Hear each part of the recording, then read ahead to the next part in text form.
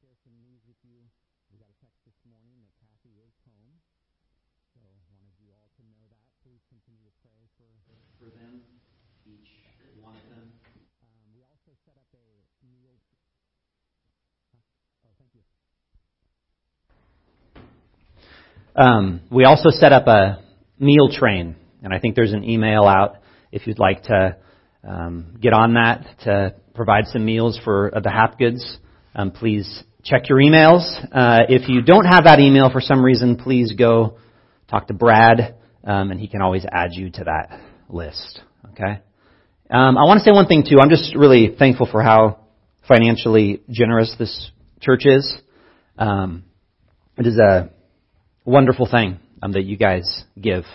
I don't see any of that. I recuse myself from it, but when I see the big number, I know, and I just want to thank each and every one of you who give. It's a big deal, so thank you so much. We're going to do a scripture reading this morning. It's going to be from 1 Corinthians 15, verses 1 through 11.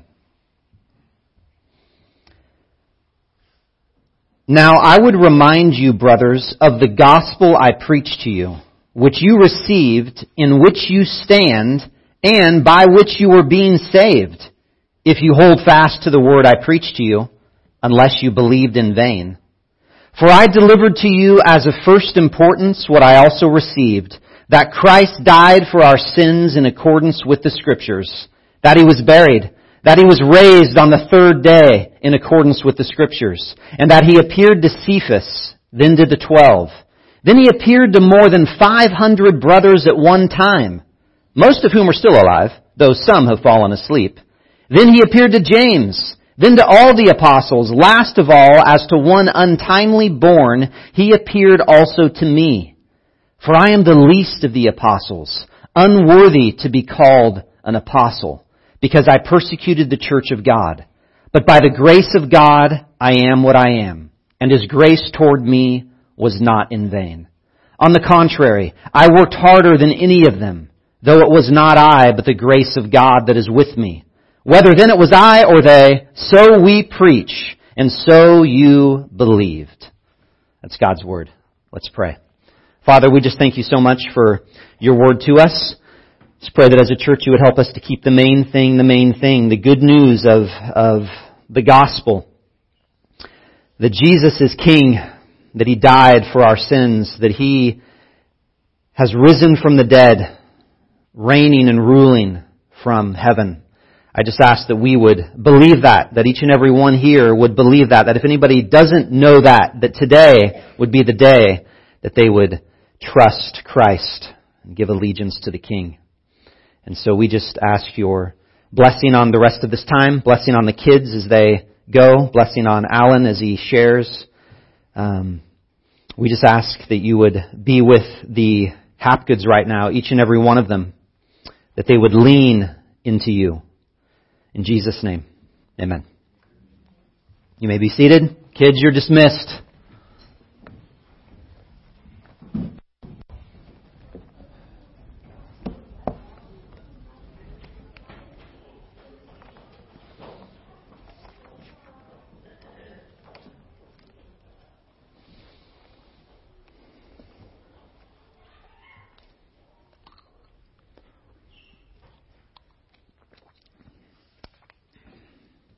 So the Christian message is a story. It's not a religion of principles to get you a better life. It's not a way to make you a better person. It's not a mystery cult like they had in ancient times of secret knowledge by those that have super spiritual insights that only special people can receive. It's a story. It's a story that's rooted in real history. And so the Bible itself unfolds as a narrative from beginning to end. And we must be careful not to treat it as a school textbook where we pull out different facts and kind of copy and paste just the ones that make sense into our lives.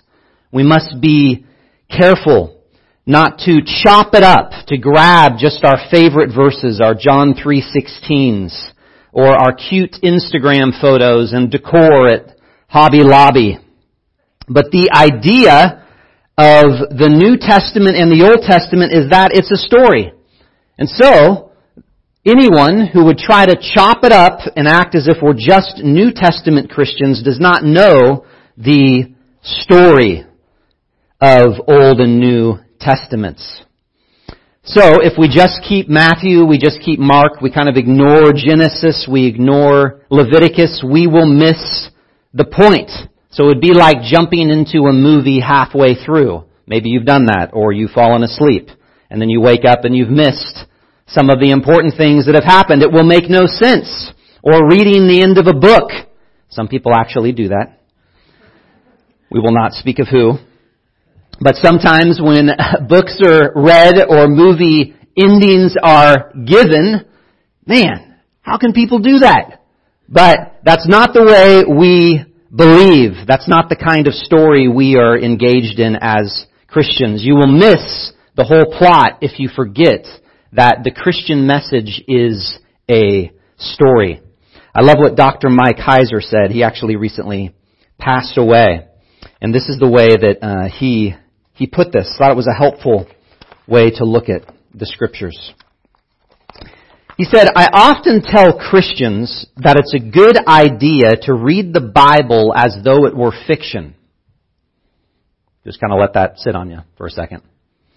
I often tell Christians that it's a good idea to read the Bible as though it were fiction. When we read fiction, our minds are tuned to the fact that the writers are intentionally trying to steer us, to make us think certain thoughts.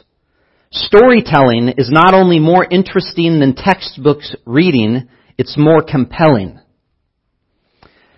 And in a YouTube video, he talks about that a little bit more, and he unpacks it. He talks about how when you read, let's say you read a mystery novel, you think about where the gun is placed, or something that you're missing. Like as you're reading, every sentence, every word means something, and it connects to the whole plot, to the whole story, just like a movie and like a book. So we probably would benefit from reading the Scriptures more like kids listening to their favorite book than stressed out college students getting ready to prepare for an exam.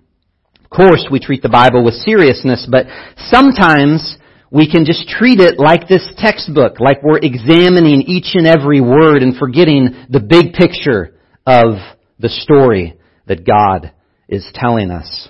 And so I want us to recapture the sense of story in the life of Jesus. And I want to do that through the book of Mark as we lead up to Easter. So we're kind of taking a break from 1 Corinthians, though I did read it this morning.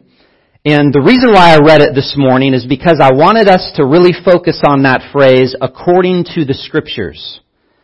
When Paul describes the good news of the gospel, he says it twice.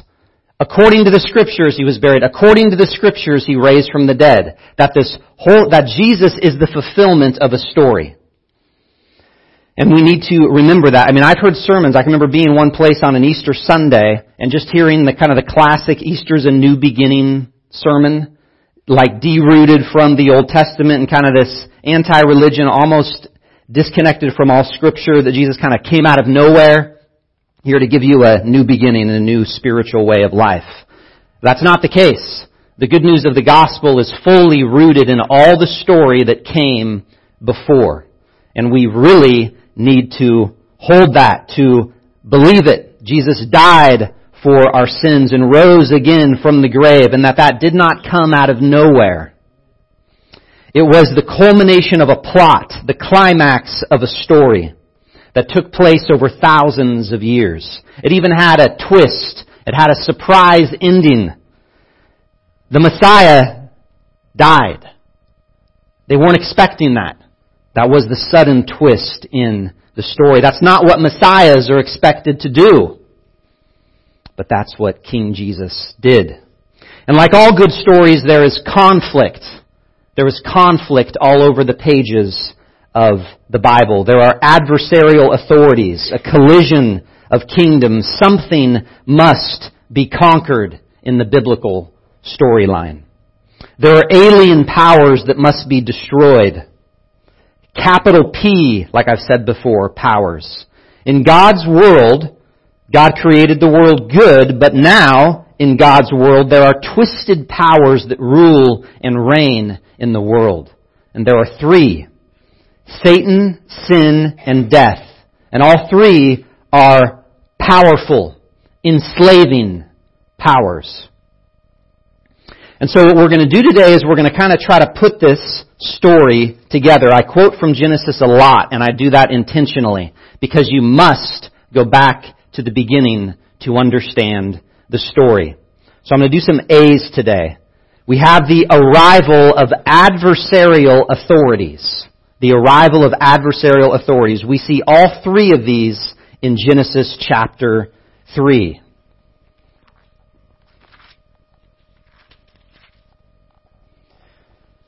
Verse 1. Now the serpent was more crafty than any other beast of the field that the Lord God had made. He said to the woman, "Did God actually say, 'You shall not eat of any tree in the garden'?" So, we got a serpent in the garden. That introduces a whole different set of questions. Where did the serpent come from? How did he get there? When did the fall of angels happen? When did the fall of Satan happen? So, really, this isn't just the arrival of Satan, but in our story, from the beginning of where the Bible wants us to focus on, it doesn't get into all those details, those different scriptures hint at that, but we know that there is a serpent, the devil.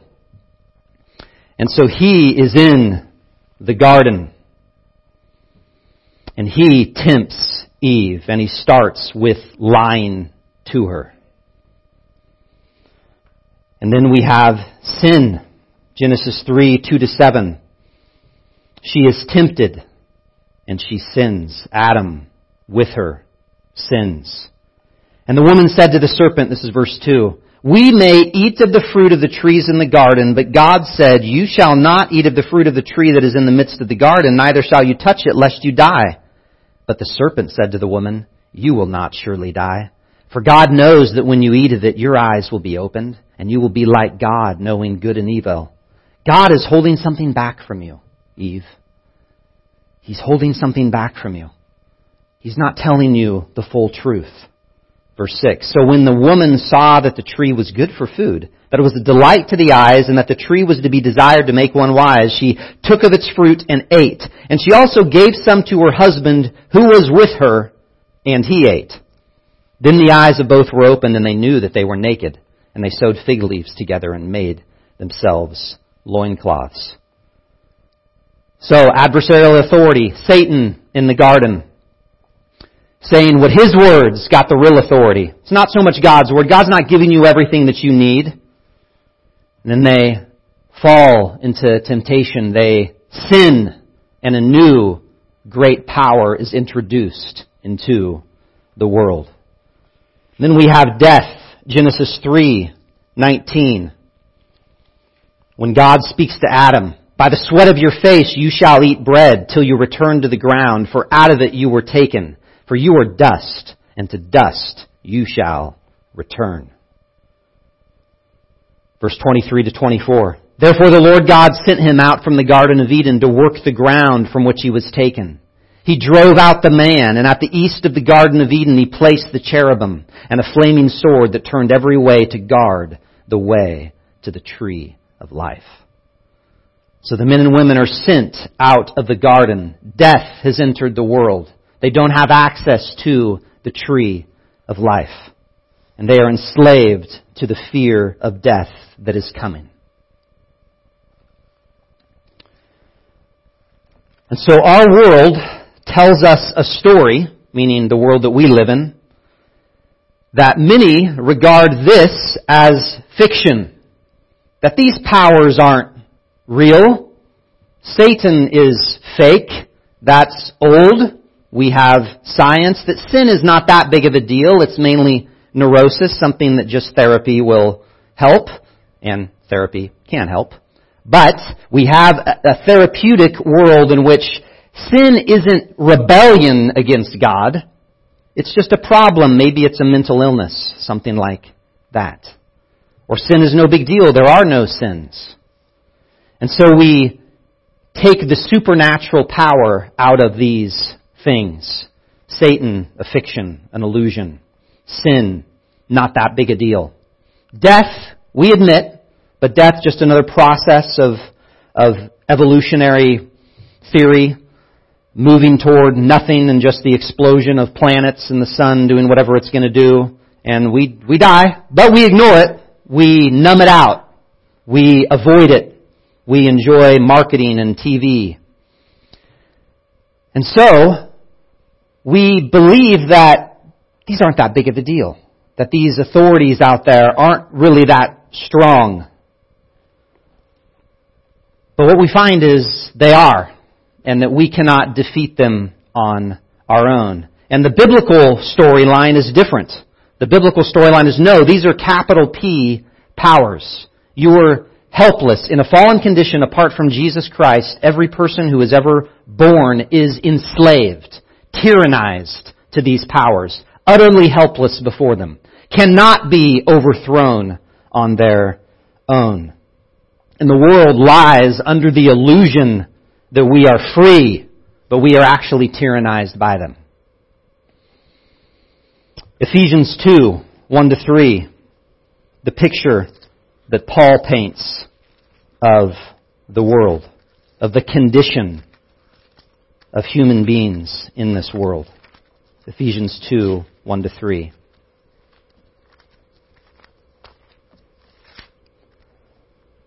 And you were dead in the trespasses and sins. Notice that word dead, death. Dead in the trespasses and sin in which you once walked, following the course of this world, following the prince of the power of the air, the spirit that is now at work in the sons of disobedience, among whom we all once lived in the passions of our flesh, carrying out the desires of the body and the mind, and were by nature children of wrath, like the rest of mankind. So we have a stark picture of the way the Bible views these powers. They're so strong that you are dead in your sin. An impossibility to get out of. But not only that people that don't know Christ, that are following the course of the world, they're following the prince of the power of the air. The spirit of that satanic power is at work in the sons of disobedience. Strong words. That people are living in the passions of their flesh, carrying out the desires of the body and the mind. So they are ruled by sin. It is reigning within them, enraptured with it, captured by it, captivated.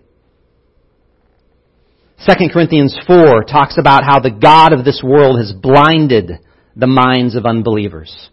That if you don't know Christ, that you are actually blinded by satanic power. You cannot see it. And I was thinking, we have historical examples of those who think they are advocating for freedom and liberty, but they are not. And at times through history, we can start to see through the lies. And believe it, we are living in lies right now in the way that our culture thinks about certain things, about what it means to be a human being. But what I found that was interesting, I've been listening to The Battle Cry of Freedom by James McPherson, which is about the Civil War. And I was thinking we can look back on some of this and kind of act as if we are above that kind of view of liberty, but I was struck by the way in which the South was enslaved to a lie.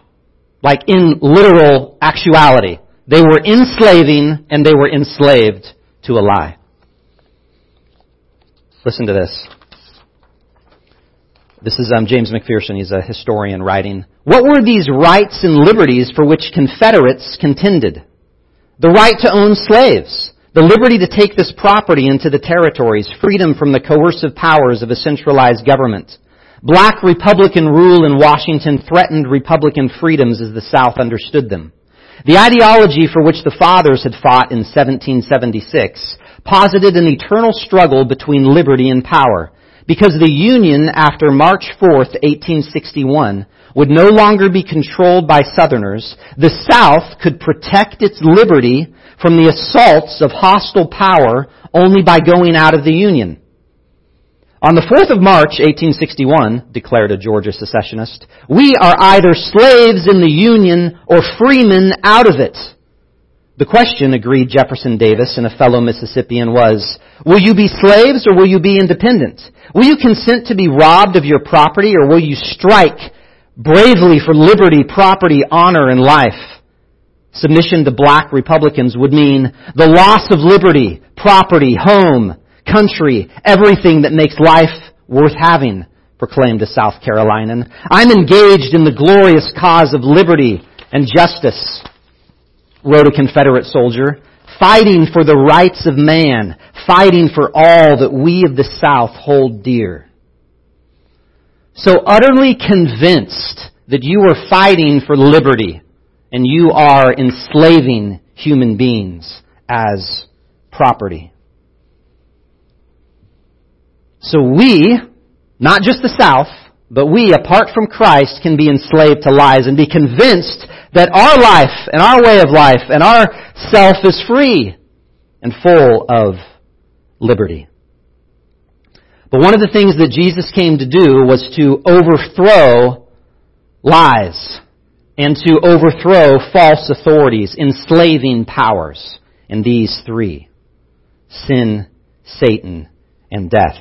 So, in Mark, the story, back to narrative. Mark 1, what does it say? This was probably the first gospel. It's not the first gospel in the order of the canon of the New Testament, but it was probably the first gospel written. It's the small one.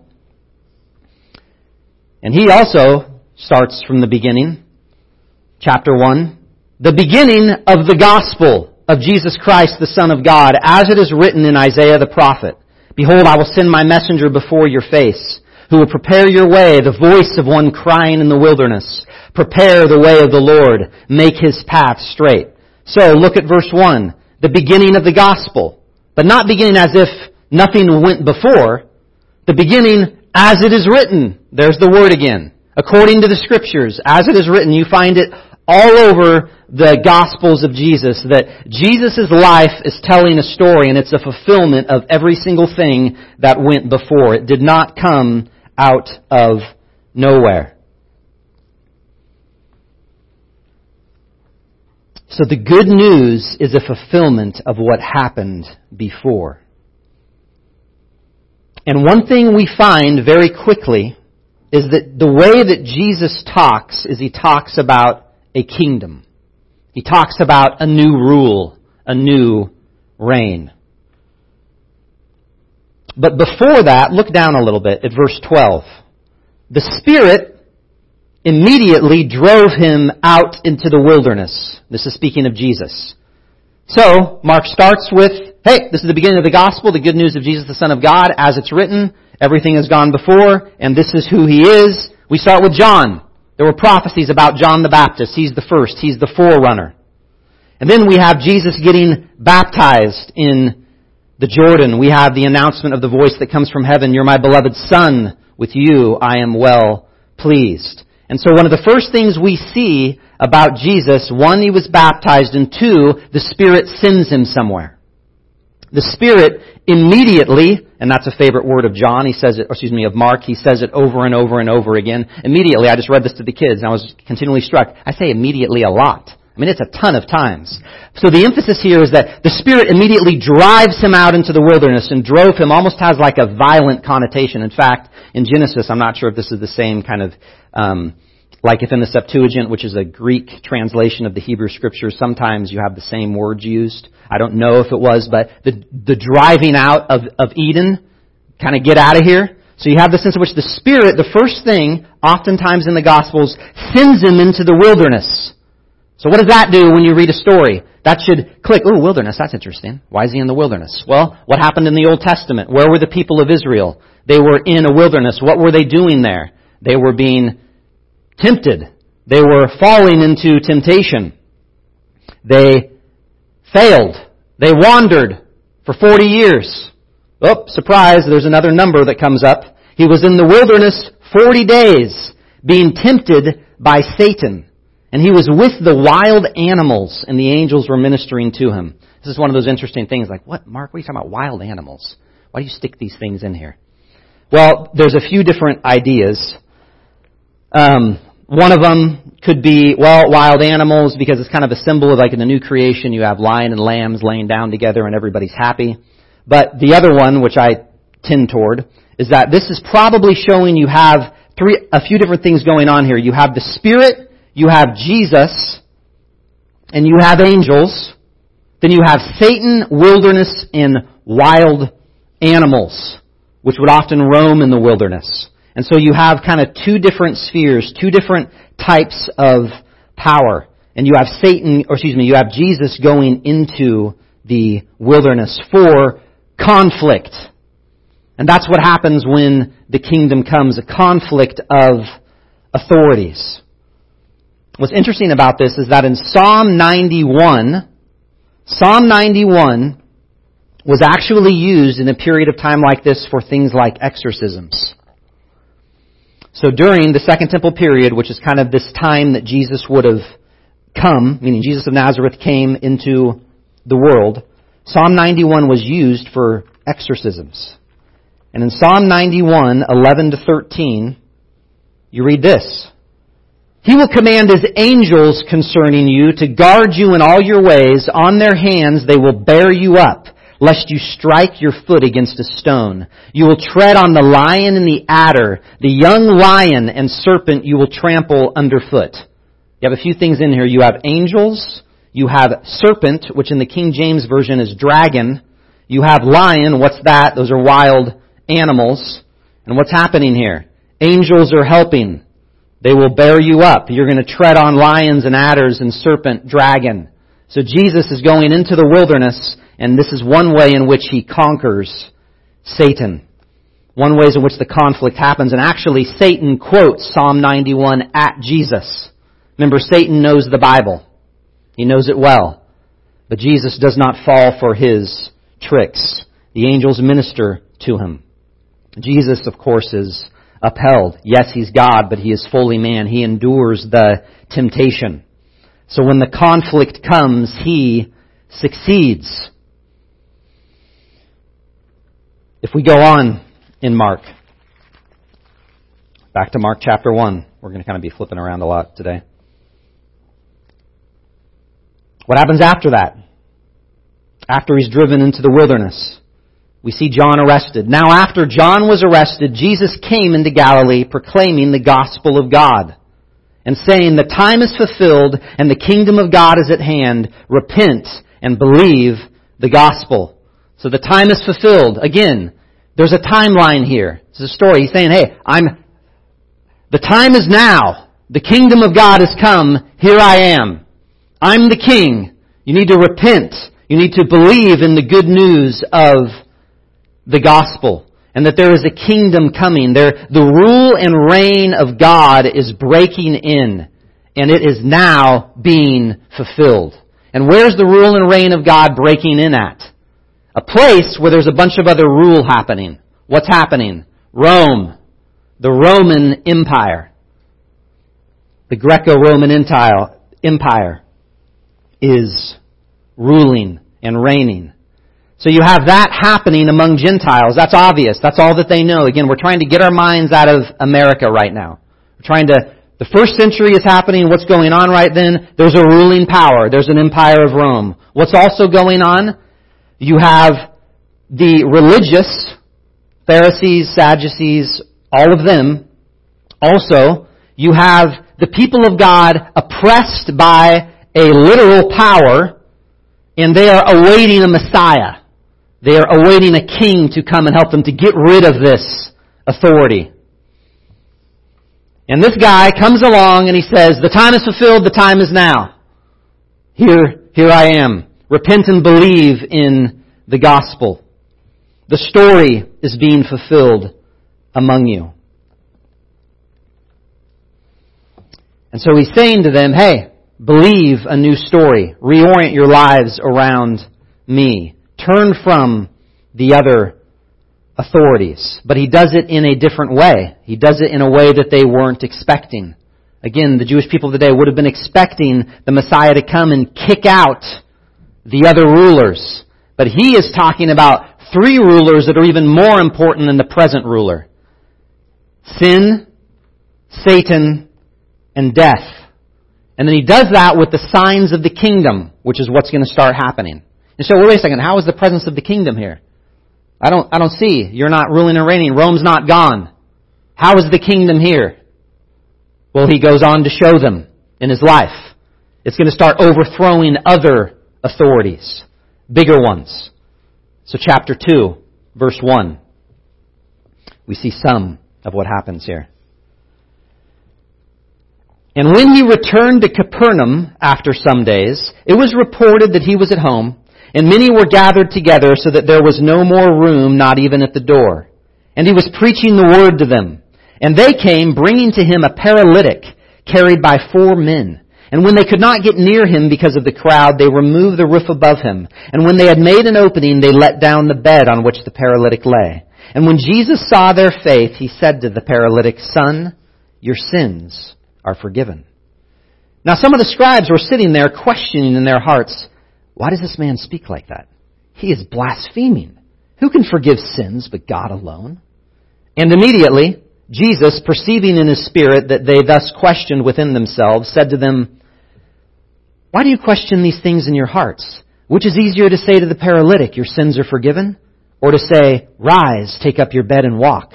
But that you may know that the Son of Man has authority on earth to forgive sins," he said to the paralytic, "I say to you, rise, pick up your bed and go home."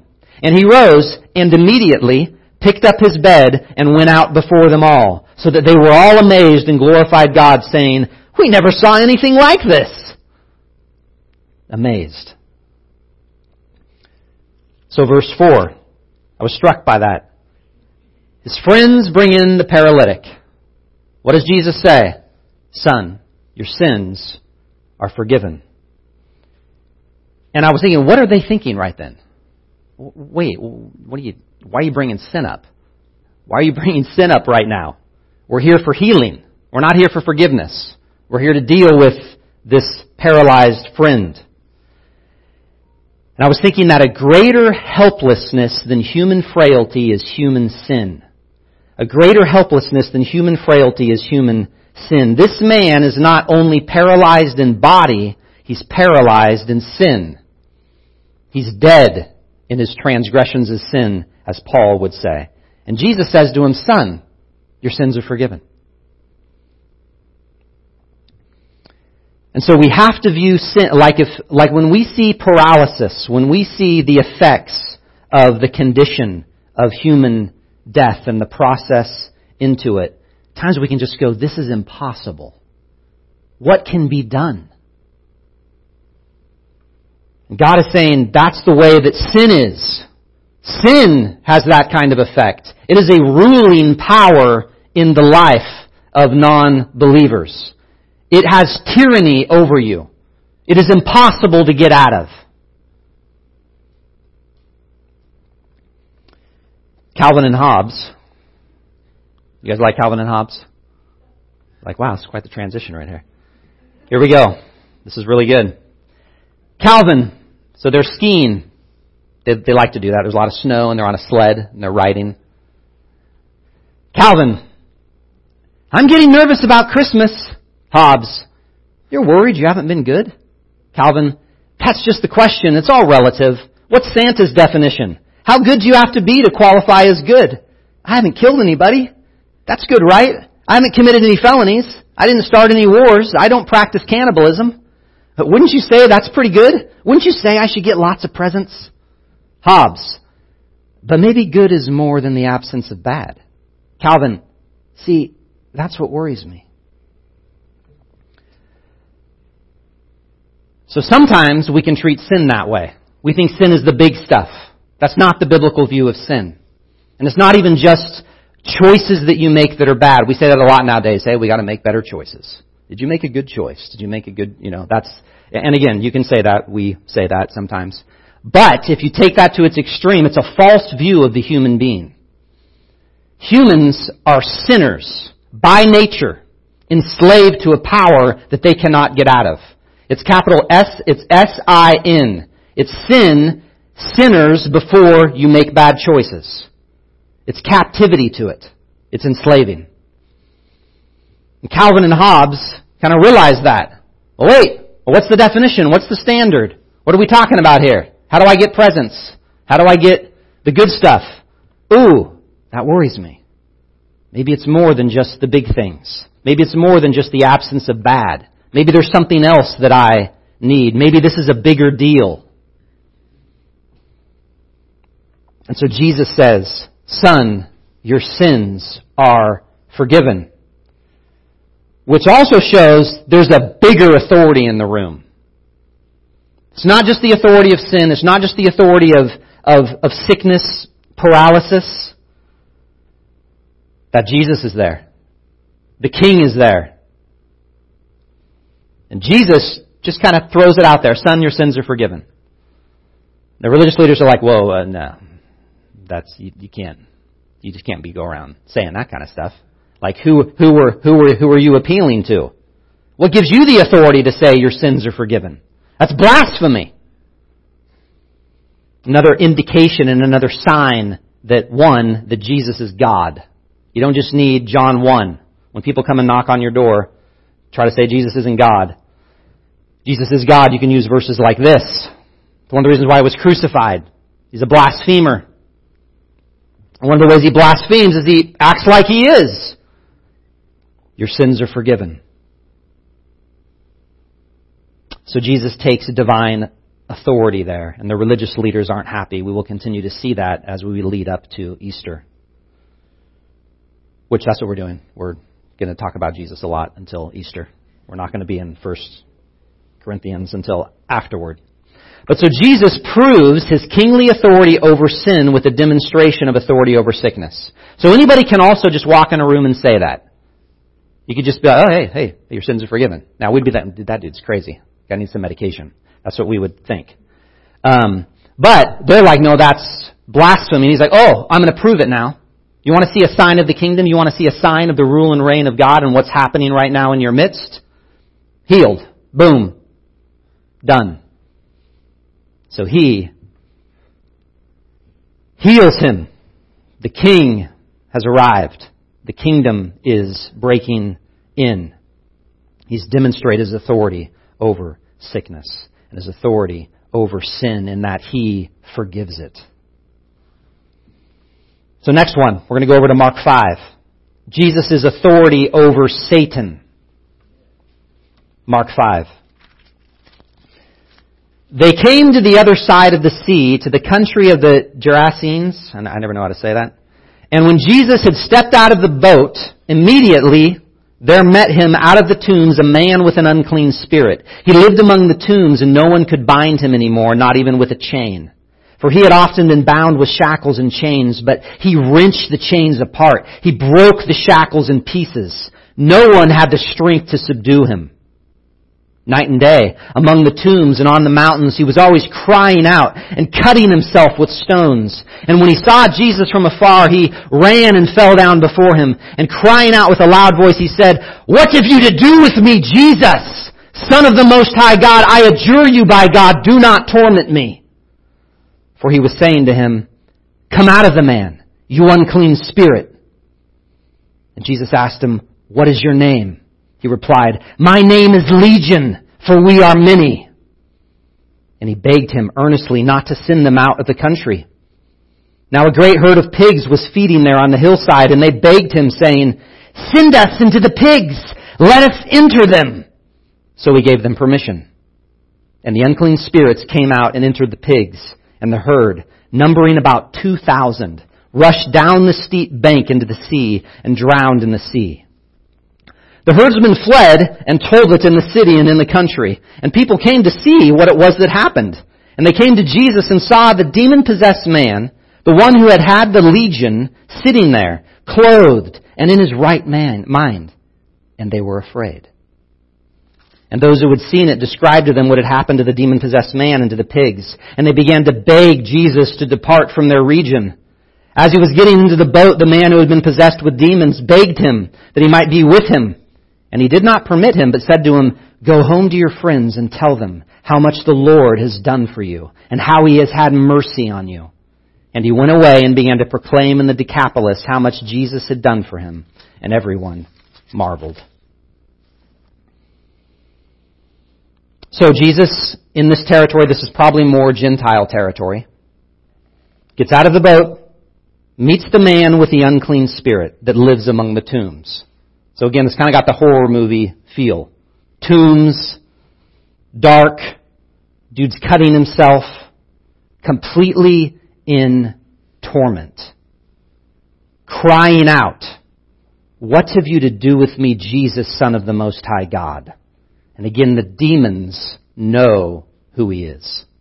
The demons know there's a new authority here. But this guy can't do anything. He's tormented. He's enslaved. Again, nothing is going to fix this. He's enslaved by demonic power. Helpless before it. No one, you see that, no one can bind him anymore, not even with chains. They're just like, forget about this guy. He breaks the shackles. No one has the strength to subdue him. He can't help himself. Other people cannot help him. Humanity cannot help the situation at all. Neither would modern medicine help this particular kind of situation. It's humanly impossible. So he's crying out, going on day after day.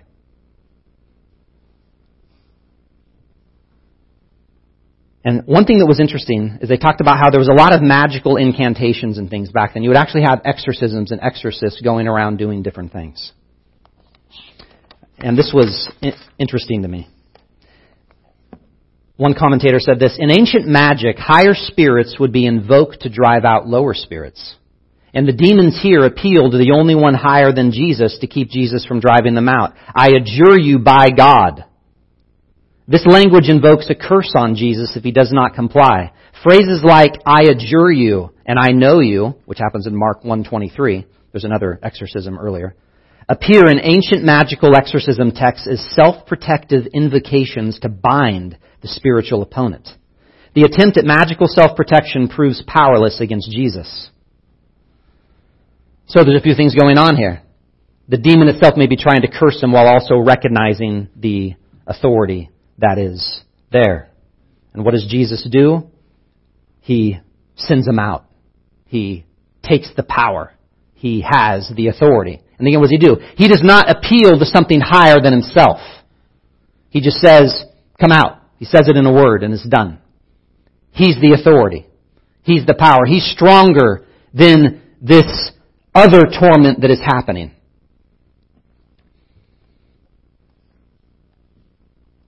And that scares people. Like, people would be scared. Like, we'd be scared if that was happening right now. And the people are kind of scared of Jesus. They're like, "Dude, get out of here. Go somewhere else." And Jesus actually tells the guy, "Hey, nope, you're going to stay here." The guy wants to come with him. Wouldn't you? Like, no, the guy who just freed me is leaving. I don't really want to go back to the old stuff I was just doing.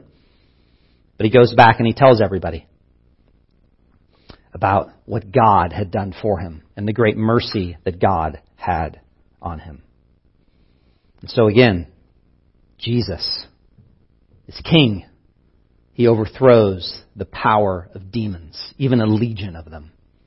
He defeats Satan.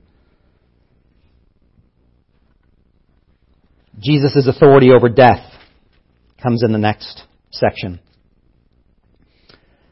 Verse 21.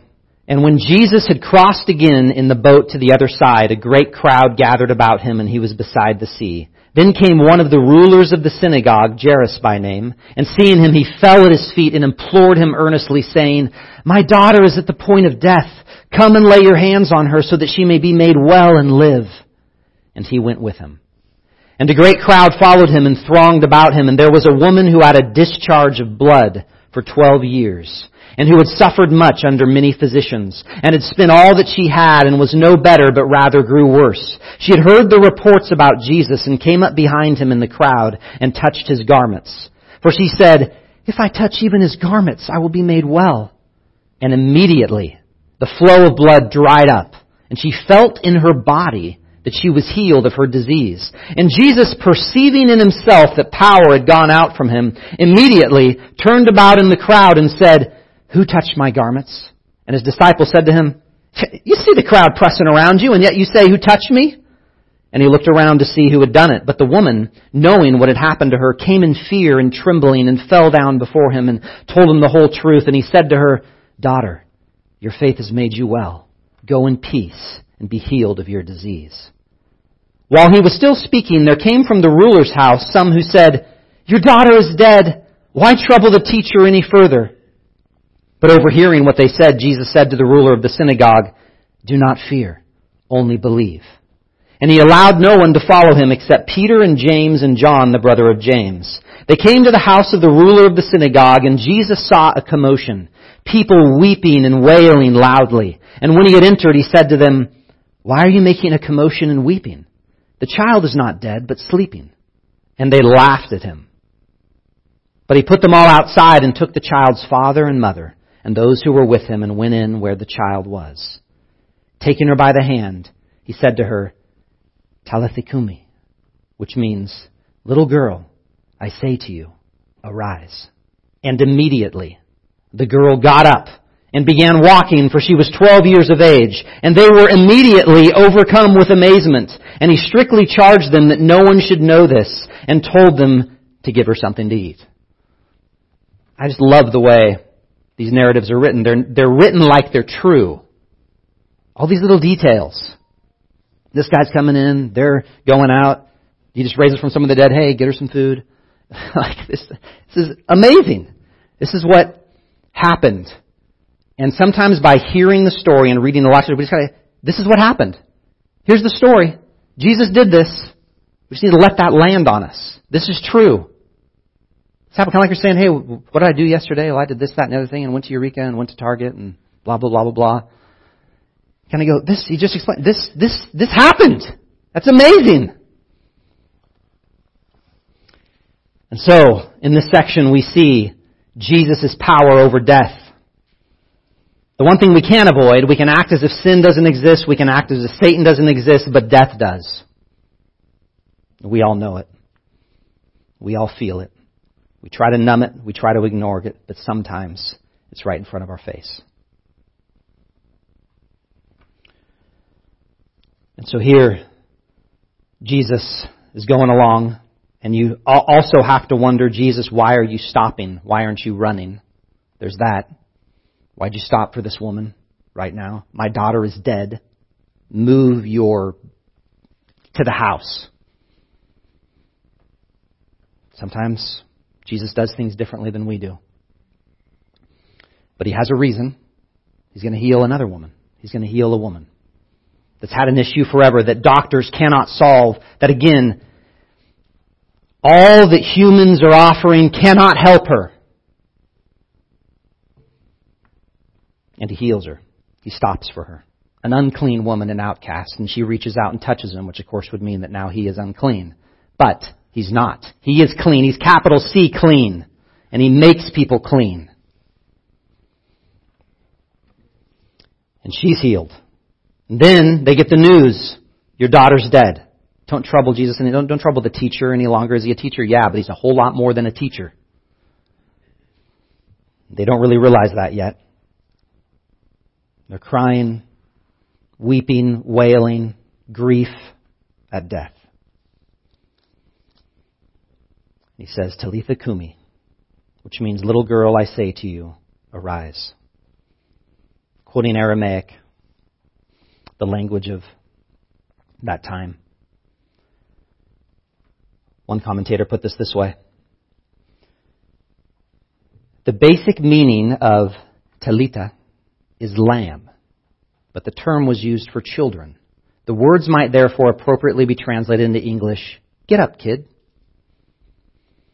And I would even think, sometimes we say kid. Again, I'm not a Greek scholar, Aramaic, so I don't really know.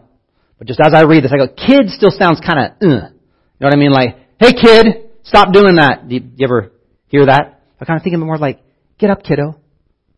Hey lamb, hey little lamb, get up. Then there's that awesome picture in the Jesus Storybook Bible of how like he reaches down into death, like pulls her right back up. Just get up, kid. I'll deal with this. Death. Alive.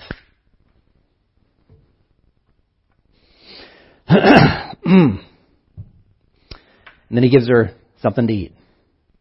Get something to eat. That's good news. Jesus defeats death. The signs of the kingdom right in front of them. Everything is going to be new. The kingdom is breaking in. There's a new creation coming. I defeat death. See? Get up, kiddo. And so, the conflict of the kingdoms.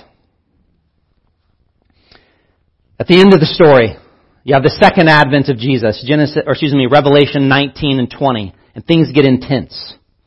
So this first thing we see, Jesus' power, all this authority, and then how does He die? He dies in weakness. We've been reading about that in Corinthians. The message of the cross, foolishness, weakness. The Messiah is crucified and killed. What about the hopes of Israel? What about the Davidic kingdom? What in the world is going on here? Because He came to defeat bigger powers. And then He rose again. We're going to talk about that a lot at Easter. He's alive. And then we have we get the whole story in Revelation, and things get a little crazy. And in Revelation 19, we see this kind of picture of Jesus.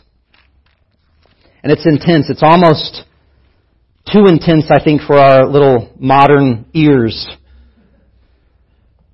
And this is what he describes Jesus as. I saw heaven open, and behold, a white horse. This is 19 verse 11 in Revelation. The one sitting on it is called Faithful and True, and in righteousness He judges and makes war. His eyes are like a flame of fire, and on His head are many diadems. And He has a name written that no one knows but Himself. He's clothed in a robe dipped in blood, and the name by which He is called is the Word of God. And the armies of heaven, arrayed in fine linen, white and purple, were following Him on white horses. From His mouth comes a sharp sword with which to strike down the nations, and He will rule them with a rod of iron. He will tread the winepress of the fury of the wrath of God the Almighty. On His robe and on His thigh He has a name written, King of Kings and Lord of Lords. Then I saw an angel standing in the sun, and with a loud voice he called to all the birds that fly directly overhead, Come, gather for the great supper of God, to eat the flesh of kings, the flesh of captains, the flesh of mighty men, the flesh of horses and their riders, and the flesh of all men, both free and slave, both small and great. And I saw the beast and the kings of the earth with their armies gathered to make war against Him who was sitting on the horse and against His army. And the beast was captured, and with it the false prophet who in its presence had done the signs by which he deceived those who had received the mark of the beast and those who worshipped its image. These two were thrown alive into the lake of fire that burns with sulfur. And the rest were slain by the sword that came from the mouth of Him who was sitting on the horse, and all the birds were gorged with their flesh. So Jesus' second coming is a little different picture. The two were thrown alive. They got to throw that in there? Not just thrown into the lake of fire, thrown alive into the lake of fire. Like when Jesus deals with the big three, Satan, sin, and death, just wipes them out. Throws them into the lake of fire. We see that in verse 20. Chapter 20, verse 10. The devil who had deceived them was thrown into the lake of fire and sulfur where the beast and the false prophet were, and they will be tormented day and night forever and ever. Down in verse 13, the sea gave up the dead who were in it. Death and Hades gave up the dead who were in them, and they were judged, each one of them according to what they had done. Then death and Hades were thrown into the lake of fire. This is the second death, the lake of fire. And if anyone's name was not written in the book of life, he was thrown into the lake of fire. So we have the final overthrow. The cross and the resurrection, all that Jesus is doing early in His ministry is all signs. The cross and the resurrection is the good news that it's conquered, and then we have the kingdom yet to come. It's going to be fully conquered. It's going to be destroyed into the lake of fire. These powers will cease and be gone forever. And so we believe that the story of Jesus is the story of a conquering king. He's the conquering king of sin, Satan, and death. The things that we cannot rescue ourselves from. He can and He does. It's the good news of the kingdom. It's the good news of King Jesus. And that we need to believe that story afresh. And that freedom, true freedom, comes from bowing by faith to the authority of Jesus, the conqueror. That He has and will fully and finally defeat these things. And that's what we do in communion. Communion is both backward-looking and forward-looking. You got the Passover going on. You got Exodus. You got that kind of deliverance over a power. You got Jesus doing it with His disciples, saying He's the Lamb. That's where the forgiveness is. And then in Mark 14, and we're going to read it right now, then we're going to read it again in just a second. I'm almost done.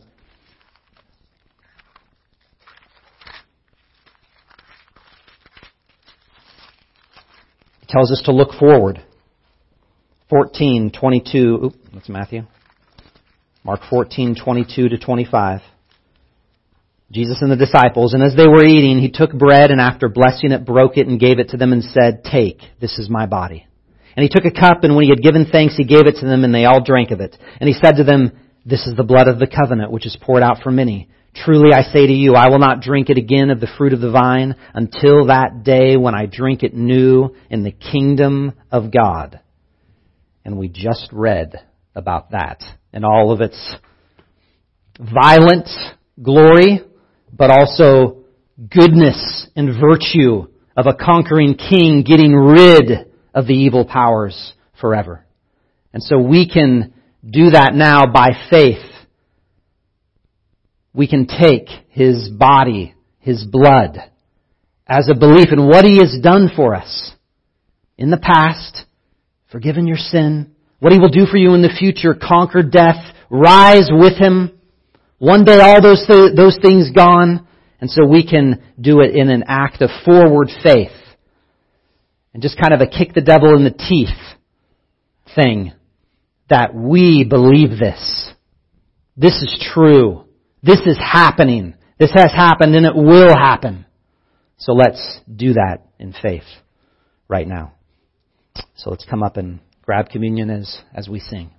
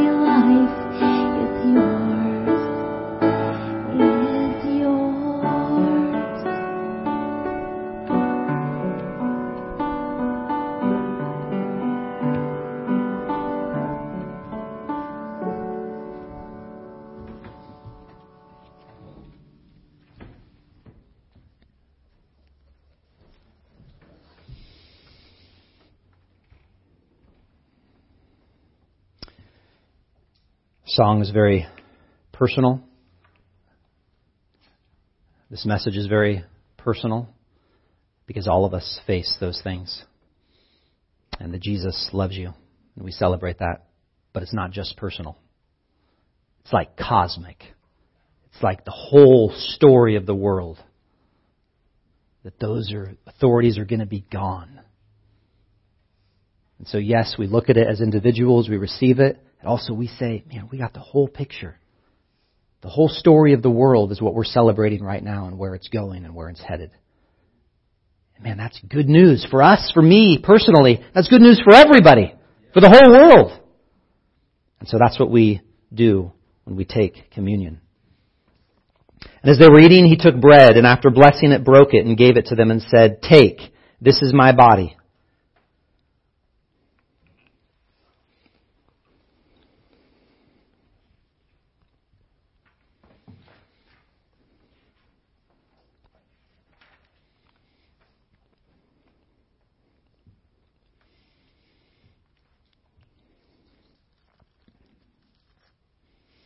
And he took a cup, and when he had given thanks, he gave it to them, and they all drank of it.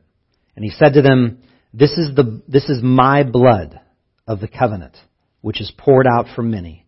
Truly I say to you, I will not drink again of the fruit of the vine until that day when I drink it new in the kingdom of God."